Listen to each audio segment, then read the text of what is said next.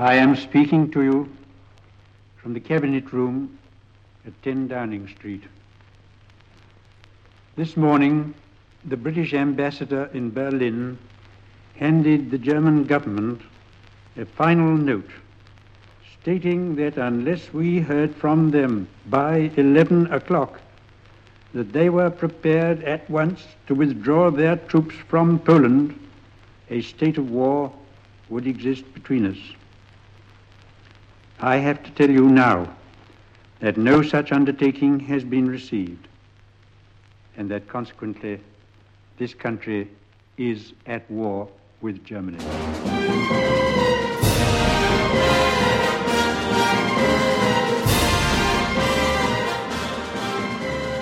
With those chilling words broadcast in a morose, weary tone on the 3rd of September 1939, the British Prime Minister Neville Chamberlain declared the start of World War II. His infamous policy, Peace in Our Time, lay in ruins. For the first 2 years, the war went badly for Britain. By summer 1941, most of Western Europe was ruled by the Nazi dictator Adolf Hitler. Britain still held out under Churchill, but it was a lonely vigil. Then at 3:30 a.m., the morning of June 22nd, 1941, Hitler threw the greatest army assembled in history across the Polish border into the Soviet Union. 3 million men, 3,350 tanks and 2,000 aircraft, supported by Romanians in the south and the Finns to the north.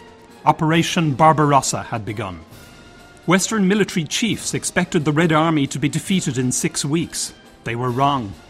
The Great Patriotic War, as it's called in Russia, continued for 4 bloody years through the siege of Leningrad, the battles of Moscow, Stalingrad, Kursk, and finally the Battle of Berlin, which destroyed Hitler's Nazi regime in May 1945. Victory came at a high price. More than 25 million Russians and other Soviet people were killed. The Cold War, Stalin's brutal dictatorship, and popular celebration of Western victories like the Battle of Britain and D-Day have eclipsed the key role of the Russian people in the defeat of Hitler. The greatest Russian military leader in the war, Marshal Georgi Zhukov, himself became Stalin's victim after the war. Since the fall of communism, Marshal Zhukov is once again a celebrated hero in Russia, but he is still largely an unknown figure in the West. After the victory over Hitler, Eisenhower said the United Nations owed the greatest debt to Marshal Zhukov for what he had done on the Eastern Front. History might be different.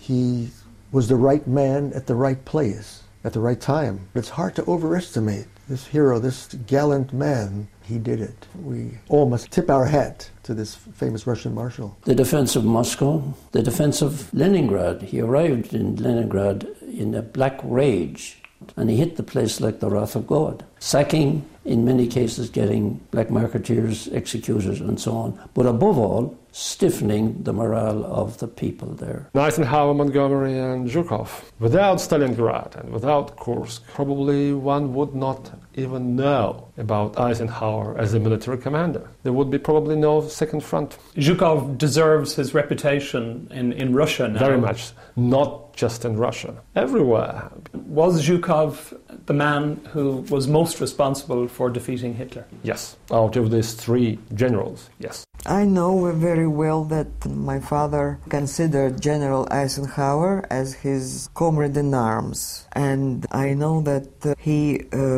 felt great sympathy to General Eisenhower, and I'm sure that this sympathy was mutual. I think if he had not invaded the Soviet Union, America would probably not have entered the war, and Britain would almost certainly have been defeated or have had to have sued for peace, and we would have had a Hitler-dominated or a German-dominated Europe. I think it's very unlikely that if America came into the war, that the Western democracies could have defeated Germany on their own without the participation of the Soviet Union. My journey on this story began in May 1995. As government press secretary, I was a member of the official party to visit Moscow for Boris Yeltsin's celebration of the 50th anniversary of the end of the war. On the way from the airport, we stopped in the suburbs at a memorial sculpture shaped like a giant tank trap. This marked the furthest advance of Hitler's tanks. From the front lines, German soldiers could see the spires of the Kremlin.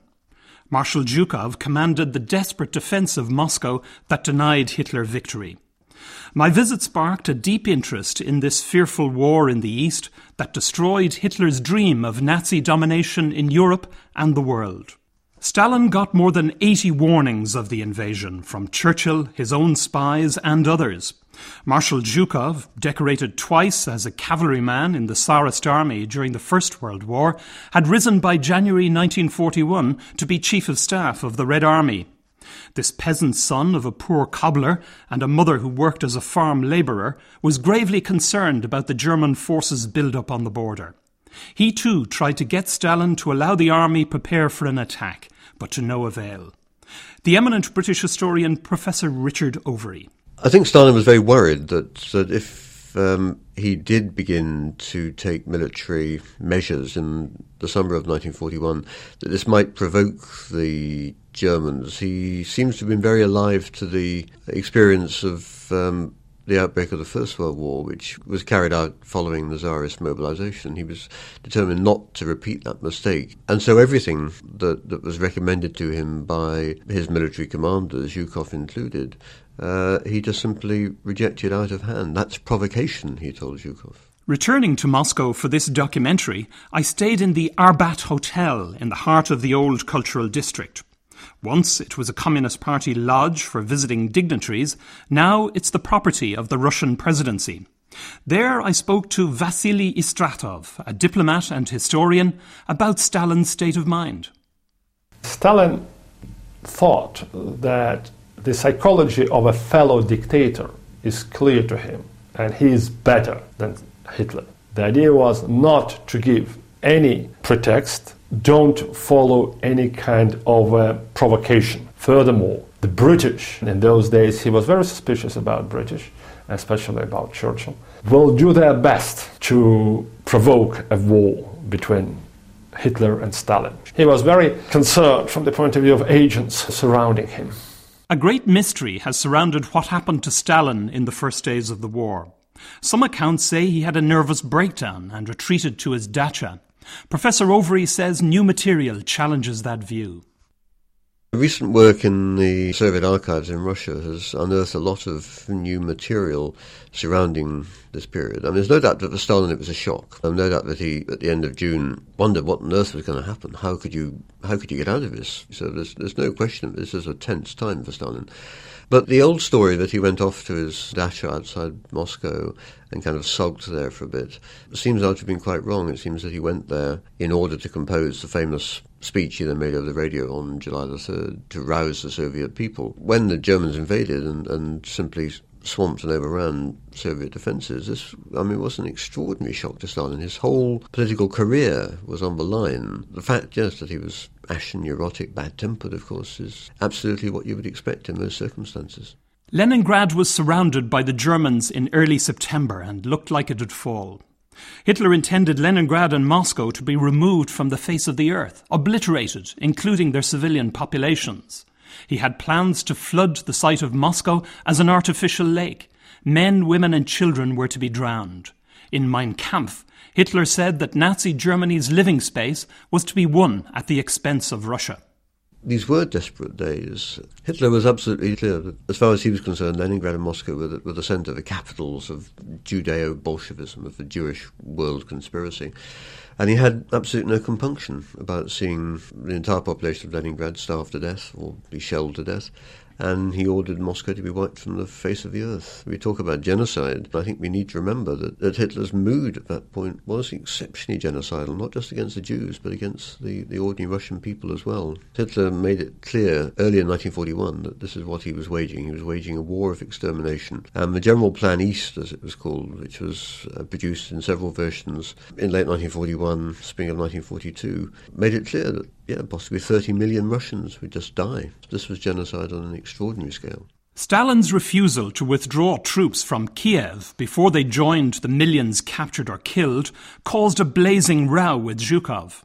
The dictator sacked him as chief of staff, but was wily enough to keep him on in the Stavka, the inner war command, where Zhukov soon demonstrated his key ability to snatch victory from defeat. With Leningrad facing disaster, Stalin summoned Zhukov to Moscow. In their discussions, he described the city's situation as hopeless. Zhukov disagreed and offered to take control. He flew into the city on September 10th, narrowly avoiding German fighter planes. Leningrad was, of course, going to be a disaster. The Germans did seem unstoppable, and Zhukov arrived, and with the minimum of equipment, resources, but a great deal of determination and improvisation, some kind of defence could be drawn together.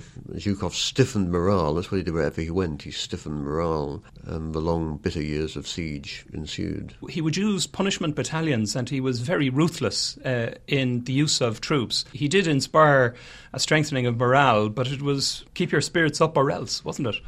Zhukov was a tough man. I mean, he came from a tough school. He was committed to defending the revolution and to defending Russia, and he thought if people didn't do the job, they should be punished. So he took a tough view of his troops. If people fled, if they lacked the will to fight, then he was there to stiffen them up, and that meant taking some of them out, putting them in penal battalions, shooting some. For Zhukov, and indeed for a great many Soviet officials, this is what had to be done. To save the revolution, it meant acting with extraordinary severity. When I visited the site of the Germans' furthest advance, just 4 miles from the city, now St. Petersburg, a gentle morning snowfall lay on 2 old T-34 tanks beside the memorial. Fresh flowers and wreaths were sprinkled with the snow, a reminder of how powerfully the war lives on in Russian memory. More than 1 million people died from starvation, cold, bombing and shelling. On October 5th, 1941, with growing panic in Moscow, Stalin turned to Zhukov again, calling him to the capital's defence. Stalin had no clear information about the front line. The situation was chaotic. An exhausted Zhukov set out to investigate himself. To stay awake, he ran in front of his car in the cold night air. During this strange odyssey, Zhukov realized his own family's one-roomed cottage in the tiny village of Strelkovka was about to fall to the Germans. In Moscow, I met Zhukov's 2 eldest daughters, Era and Ella, who told me the story. The 5 children. There was his mother, and the Germans were quite near. And if they stayed, they would be killed, murdered, because everybody knew that they are relatives of General Zhukov. They were taken out of this village and brought to Samara, our grandmother. She lived with us. When Germans came and occupied the village, their house was burnt. When Zhukov took charge of the defence of Moscow, there were only 90,000 men between the Germans and the capital, all that was left of 800,000.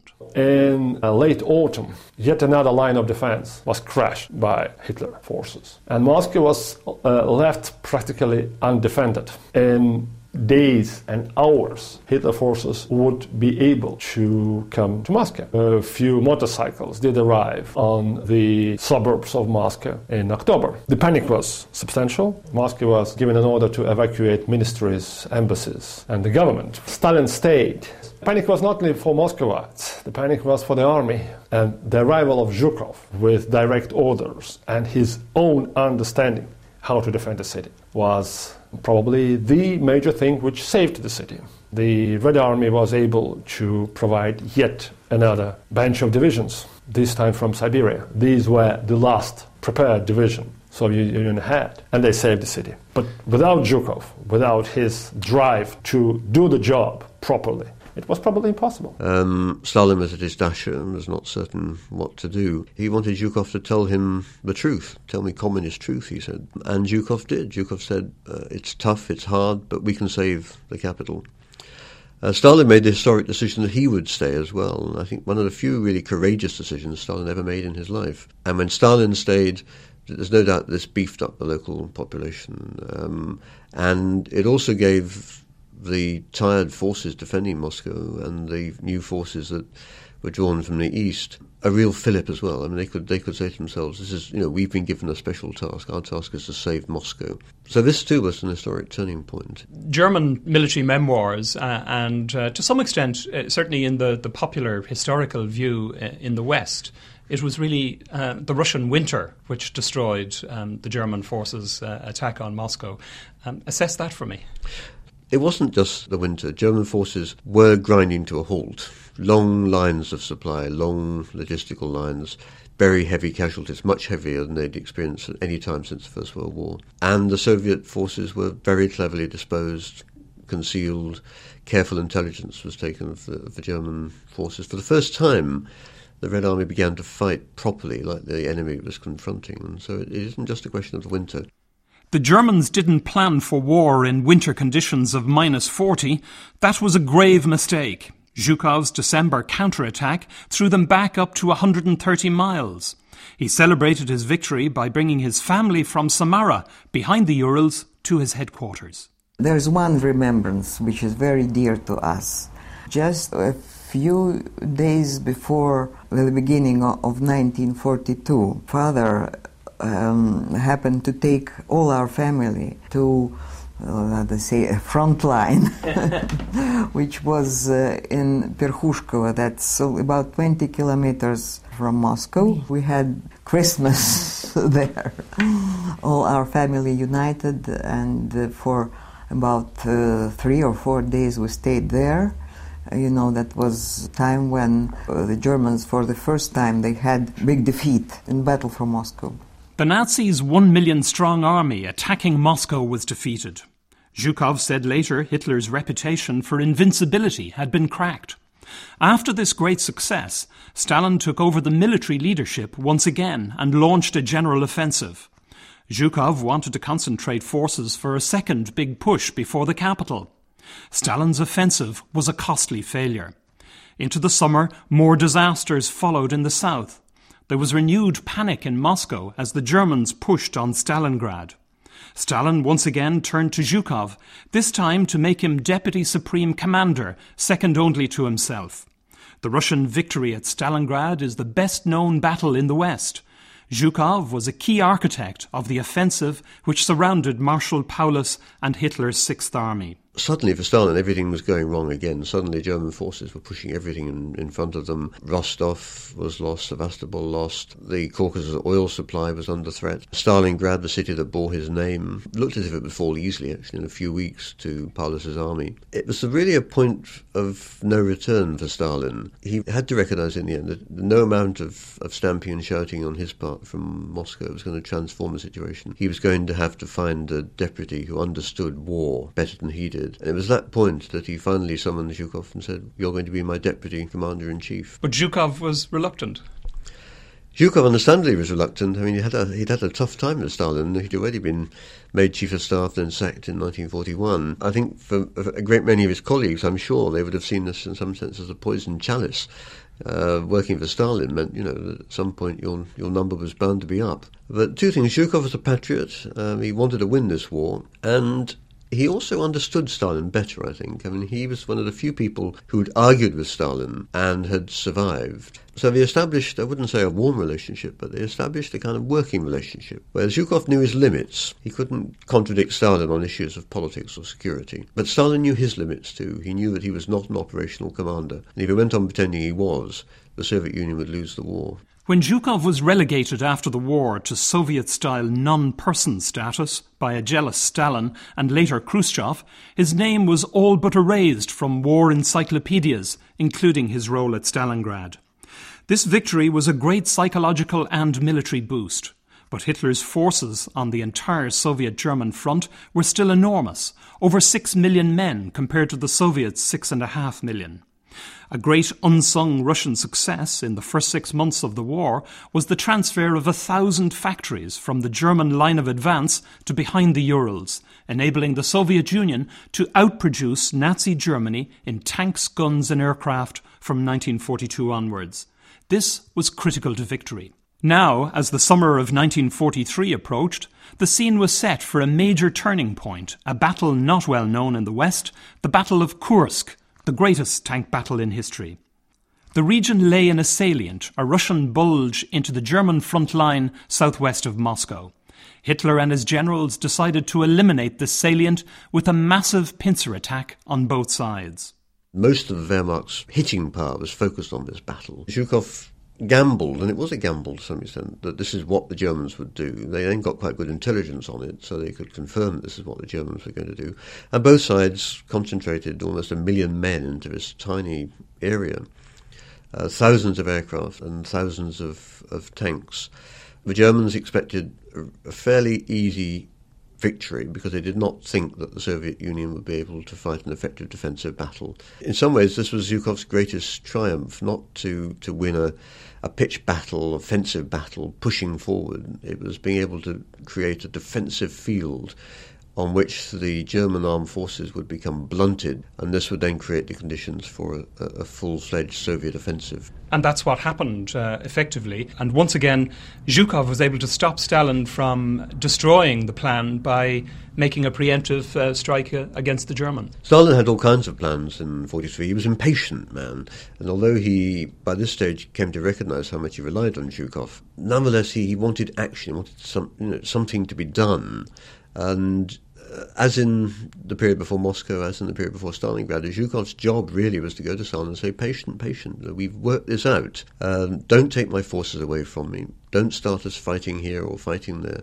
We've worked this out, and you've got to have confidence in me. It's hard to imagine. We don't know what Stalin thought or went through his mind. He must have had to swallow very hard to accept all this. But he did accept it. This, too, made a full-scale victory at Kursk possible. In fact, by accident as much as by design, two big tank armies did roll towards each other in this extraordinary single day of battle on July the 9th, 10th, and that hundreds of tanks were destroyed on both sides. And the stories we have of people walking through this wretched battlefield, Zhukov himself afterwards, looking at these dead tanks and the soldiers sprawled under the tracks, was an extraordinary scene and made an extraordinary effect on the people that saw it. The Russian counterattack then was hugely successful, wasn't it? The Russian counterattack was everything that Zhukov and others had hoped that it would be. And the Germans had so focused on the fact that they would pinch up this salient and then create the circumstances for a forward development that they had not really got any plans for retreat. And then suddenly they found this attack blunted. They were being pushed back, then they were being rolled back. And although Hitler and the Army Command made desperate efforts, they built one fortification, one defensive line after another. In fact, they just had no time to dig in and create those defensive lines. And after that, it was one-way traffic. I mean, for the next 3 months, they pushed all the way back into Ukraine. And finally, by November, they were having forces around Kiev. After Kursk, the Wehrmacht had really met its match. There was not a question that it was outgunned or even outmanned, because the German forces in the east were still very, very large. But no doubt they'd been outfought. And although I think German generals later argued that they were swamped by numbers, it wasn't simply numbers. So what was this tough, successful, battle-hardened Marshal really like when he was with his family? Was he a strict father? Oh, no. He wasn't. He wasn't. He never said harsh words, never punished. And, well, he didn't need to, because we were good girls. He didn't like when we were telling lies. Well, we weren't telling lies very often, but sometimes when I got bad marks at school, I tried to erase bad mark from my copybook, and he just explained me that it's not done, Zhukov was a self-taught man. Apprenticed to a furrier's workshop in Moscow before the First World War, he slept in a hallway beside the lavatory under a light bulb so that he could read and study for school examinations. Later, as an officer, he was very focused. He read books on military science, on strategic and tactics. There was no chance to read literature during the war, He advised us to read, first of all, Russian classical literature. Pushkin and Lermontov, Tolstoy. He liked Sholokhov, quite closed on. He always bought us books, and we had very big library at home. He liked to sing and play what I thought from photographs was an accordion. Not accordion. Bayan. Bayan is Russian accordion. There is no name in English, Bayan. He liked to sing. Of course, he wasn't singing every day or just to sing. He liked to sing with friends. And one of friends of our family was a famous singer Lydia Ruslanova, maybe you know her. She performed Russian folk songs. Sometimes they sang together. And she told once that for Marshal, he sings not bad. So. And as a father, did they consider him a warm personality? Sure. We know Marshal Zhukov at home. We haven't seen him in his work or on the battlefield. And at home he was a very warm person. When the big three war leaders, Roosevelt, Stalin and Churchill, met at Tehran in late November 1943, German forces had been cleared from nearly 2/3 of Soviet territory they once held. On his return, Stalin told Zhukov Roosevelt promised the long-awaited invasion of France in 1944. But even without it, he said, the Red Army could finish off Nazi Germany. Roosevelt did deliver, and almost simultaneously the Russians rolled the Germans back into Poland. The stage was now set for the final great battle, the Battle of Berlin. That was a political battle. Political because, well, the result of the war was obvious. Stalin decided to give a major reward to his best general, Marshal Zhukov, who was put in charge of a front which had a major goal, and the goal was to take Berlin. So he was supposed to take all the glory for that. Unfortunately, that was the worst victory for Zhukov.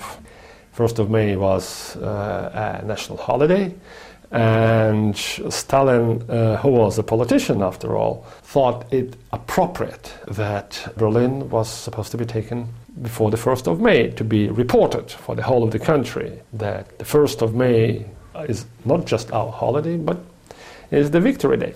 With great losses, he was approaching Berlin, but he could not take it before that date. And as a result of that, another marshal, Marshal Konev, who was approaching Berlin from the south, was given an order to turn to the north and help Zhukov to take Berlin. So they have, in a way, shared that glory. But to make it clear who is the boss between these two, Stalin had ordered Zhukov to sign the capitulation of Germany on behalf of the Soviet Union, which was, of course, the major day for Zhukov. The pictures of that ceremony, and that was in a way a ceremony, will always be in the history books, for the even short history books of the 20th century. The Germans' Berlin garrison finally surrendered to Zhukov on the 2nd of May. While he personally inspected the ruins of the Reichschancellery and Hitler's bunker, Stalin gave the job of finding Hitler's body to Beria's NKVD.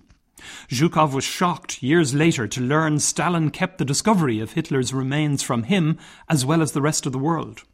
In Berlin, Zhukov and General Dwight Eisenhower struck up a real friendship. American historian Albert Axel, author of Zhukov, The Man Who Beat Hitler. Very few people know that he and Eisenhower, Ike, were very good friends. They would leave their ideology in the closet when they met and got along famously. Eisenhower and others say that if Zhukov had continued in office, or if he had become the head of government, head of the party, there might not have been any Cold War. They enjoyed each other's company. They exchanged gifts. Zhukov sent a huge polar bear skin, which Eisenhower said became the high point of his den in the USA. And Eisenhower once made a speech in which he said, as they often did, they would discuss the differences in their countries. And according to Eisenhower, Zhukov said, you in your country, you Americans say that a citizen can do anything he wants, whatever he wants, he's free to do anything. We in Russia, we say, no, you've got to sacrifice for the country. And Eisenhower said, I was hard put to answer the Marshal. That's what he said. So Zhukov was extraordinary. And Eisenhower and Montgomery and other Anglo-American generals also had a very high opinion. Eisenhower said after the war that after the victory over Hitler, the United Nations owed the greatest debt to Marshal Zhukov for what he had done on the Eastern Front. Zhukov had to be very careful in post-war Berlin because he knew he had his political masters looking over his shoulder. But I think he found it irresistible, really, as the Soviet commander in Berlin, opposite his powerful British and American colleagues, not to play the part of Generalissimo in Berlin, not to play the part of the conquering hero. Stalin was deeply distrustful of Zhukov. I mean, he admired what he had done and knew he had needed him. But just as in the 1930s, he had got rid of Tukhachevsky, another young marshal, popular with the crowd and so on, in the purges of 1937. So his mind must have turned in 1945 to the thought, well, is this a young Napoleon? What am I going to do with this man? Is it possible that the crowd will like him more than they like me? And from that point on, of course, Zhukov's days in the political limelight were really numbered. In August 1945, Eisenhower went to Moscow as a guest of the Soviet government with Zhukov as his host. Together they were greeted by thunderous applause and cheering from the people. Eisenhower in turn invited Zhukov to visit the US in the autumn. The invitation was first accepted, then abruptly cancelled. Zhukov cited bad health, but the ground was shifting in the Kremlin. Zhukov was accused of Bonapartism, plotting to take over the state. Beria wanted him arrested, but Stalin just wanted him out of the way. So he was banished to the military backwater of Odessa first, and later the Urals. The stress caused him to have a heart attack. Yes, he had a heart attack in 1948. That was not surprising. He was put in such circumstances and... The sisters say Stalin humiliated him, treating him savagely and unfairly. Zhukov was considered to be, by Stalin, I presume, as a good tool. Very good one. Sharp, hard, handy, whatever. But after the war, he was immediately shown his place. He was, being the most decorated general of the army, he was sent to a rather minor position. And for a while, he stayed there without any idea what might happen with him next day. Stalin died in suspicious circumstances 8 years after the war in 1953. The security chief, Lavrenti Beria, and others have recently been suspected of poisoning him. But despite the strange events surrounding his death, nothing has been proved conclusively. At least one account has Zhukov in tears at Stalin's funeral. I put this to his daughters. No, never. Who could say such nonsense? No. Первый раз слышу. No, we never heard this. We've seen father at that time. He was summoned from Urals to Moscow when Stalin died. He wasn't crying and he wasn't sad at all. It's funny. Он вообще не плакал и нам не разрешал. Да. Beria, described as radiant after Stalin's death, moved swiftly to take power. But Khrushchev had other ideas. He asked Zhukov to join his plot and arrest Beria. Zhukov said he'd never been a policeman, but this was a policeman's task he'd do with great pleasure. Beria was arrested at a meeting of the Politburo. Zhukov smuggled a small group of army officers into the Kremlin. Then, at a prearranged signal, they stormed in. Albert Axel takes up the story. Stalin died in early March of 1953, and the top party people were alarmed that Beria, this sinister, this stooge who was the Minister of the Interior under Stalin, would take over and legalize arbitrary rule. And they had to get him, and Khrushchev asked Zhukov to come in on the arrest. And Zhukov brought in 2 divisions of troops, one a rifle division and one a tank division, which could outgun anything that Beria had. Beria was the Minister of the Interior. So they had a party meeting of the Politburo, the top organ of the party. And the people were told, the officers were told to stay outside the doors, protect the doors, and at a certain signal to come in and arrest Beria. Beria sat down. Of course, he wondered what the purpose of the meeting was. And finally, Khrushchev said, you'll be told it's to find out about your illegal doings and to expel you from the party and you're under arrest. And at this moment, signals were given. Zhukov came in, and Beria got excited and said, "What's all this? Let's talk, gentlemen. What's going on here?" And Zhukov said, "You're not in command here. Keep your mouth shut." And they got hold of Beria. They cut the buttons off his trousers, so his hands would be occupied holding up his trousers, and led him out to a limousine, and that was the beginning of his end. This was in June of 1953. In July it was announced he was arrested, and he's supposed to have been shot shortly thereafter. Zhukov has admitted that he made his contribution to the elimination of this poisonous character. Father told our mother and me, next day when he came from this assignment, he talked about that, very expressively. He even showed how he did it. He hated Beria. He arrested him, with pleasure, kind of pleasure, I don't know. He was satisfied. That's it. When he came up to Beria, he told him, "Oh, you wanted to arrest me, but now I arrest you." That's what he said to him. This paved the way for Zhukov's return to power. He became Minister for Defense under Khrushchev, but his return was short-lived. Khrushchev too came to fear the Marshal's authority and sacked him from the government and the army in 1957. We were shocked, yes, but we felt, that something was cooking, that something's going wrong. We were having a walk in our dacha, and we told our father, "Dad, you have to know that Khrushchev is a very bad man, unreliable, double-faced." Well, he told us that it's not your business. Well, it turned out he should listen to us. He suffered even more because he had no work and he had no contacts with army.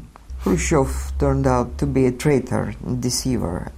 He's just sent him into oblivion, and father suffered very much. In Khrushchev's eyes, Zhukov was getting too big for his britches, and also he was becoming a rival, a potential rival. So he was dropped in 1957, and this had a terrible effect on his health. You can imagine when a military figure, the most famous military man in the country and one of the most famous in the world, is dropped, what happens to him? In the USA, Eisenhower became president. MacArthur was dismissed by Harry Truman, came back to the USA, and even MacArthur could have been president. He was that popular. What happens to Zhukov? He was not seen anymore. A non-person is one who does not get his name in Pravda or Izvestia, the two major newspapers. He's not photographed anymore. He's not mentioned. The encyclopedias, which are writing about the war, squeeze his portrait from, let's say, a page or two into just one or two sentences. He loses his privileges in society. This great general who, as I point out, was the man who beat Hitler, becomes a nobody. Zhukov describes how he survived, and he says for 15 days he couldn't sleep. He'd take sleeping pills and wake up, and then he'd take sleeping pills again. And he'd dispute with himself in his dreams. Was I right? Was I wrong? What did I do? And then he'd wake up and take another sleeping pill. And after 15 days of this hell, he says it ended and he went out and went fishing. Zhukov's memory is assured in Russia, but his family and others feel he deserves more from the West. Once the Cold War was up and running, people were not really interested in how Russia won the war. They were interested really in how Britain and America won the war. And once that obscurity had set in, people persuaded themselves in the West that it was really the West that had won the war, and the Russians had done something out there, but we weren't really quite sure what it was. He's accused of ruthlessly sacrificing his troops. I think the idea that he was prodigal with his men, to simply use them as cannon fodder, is nonetheless wrong. That everything we know about Zhukov suggests that he wanted to save lives in the middle of the war, that getting men killed in huge numbers was pointless because you were going to lose the war in the end. At first we must remember that it was the most savage conflict in history. Hitler said outright that this is a war, not the usual war, to gain territory. It's a war of extermination. We're going to eliminate millions of Slavs, Jews, Gypsies. When you look at the fact that the Hitler's armies were the strongest armies at that time in the world, you can see that there was no way there was going to be few casualties on the Eastern Front. And I leave the last word to his daughters Era and Ella, proud defenders of his achievement. Of course, he could be considered as harsh during the war. As he said once himself, war is no time for diplomacy. It was a terrible time. We'd like to see him remembered in the West as he was in real life, objectively. I think it's the most easiest thing for any person to sit in an armchair, maybe drinking something, and talking about war and the military commanders and what they should do or what they shouldn't do, and accuse them of this or that misdoing, taking other people's lives. It's absurd. A commander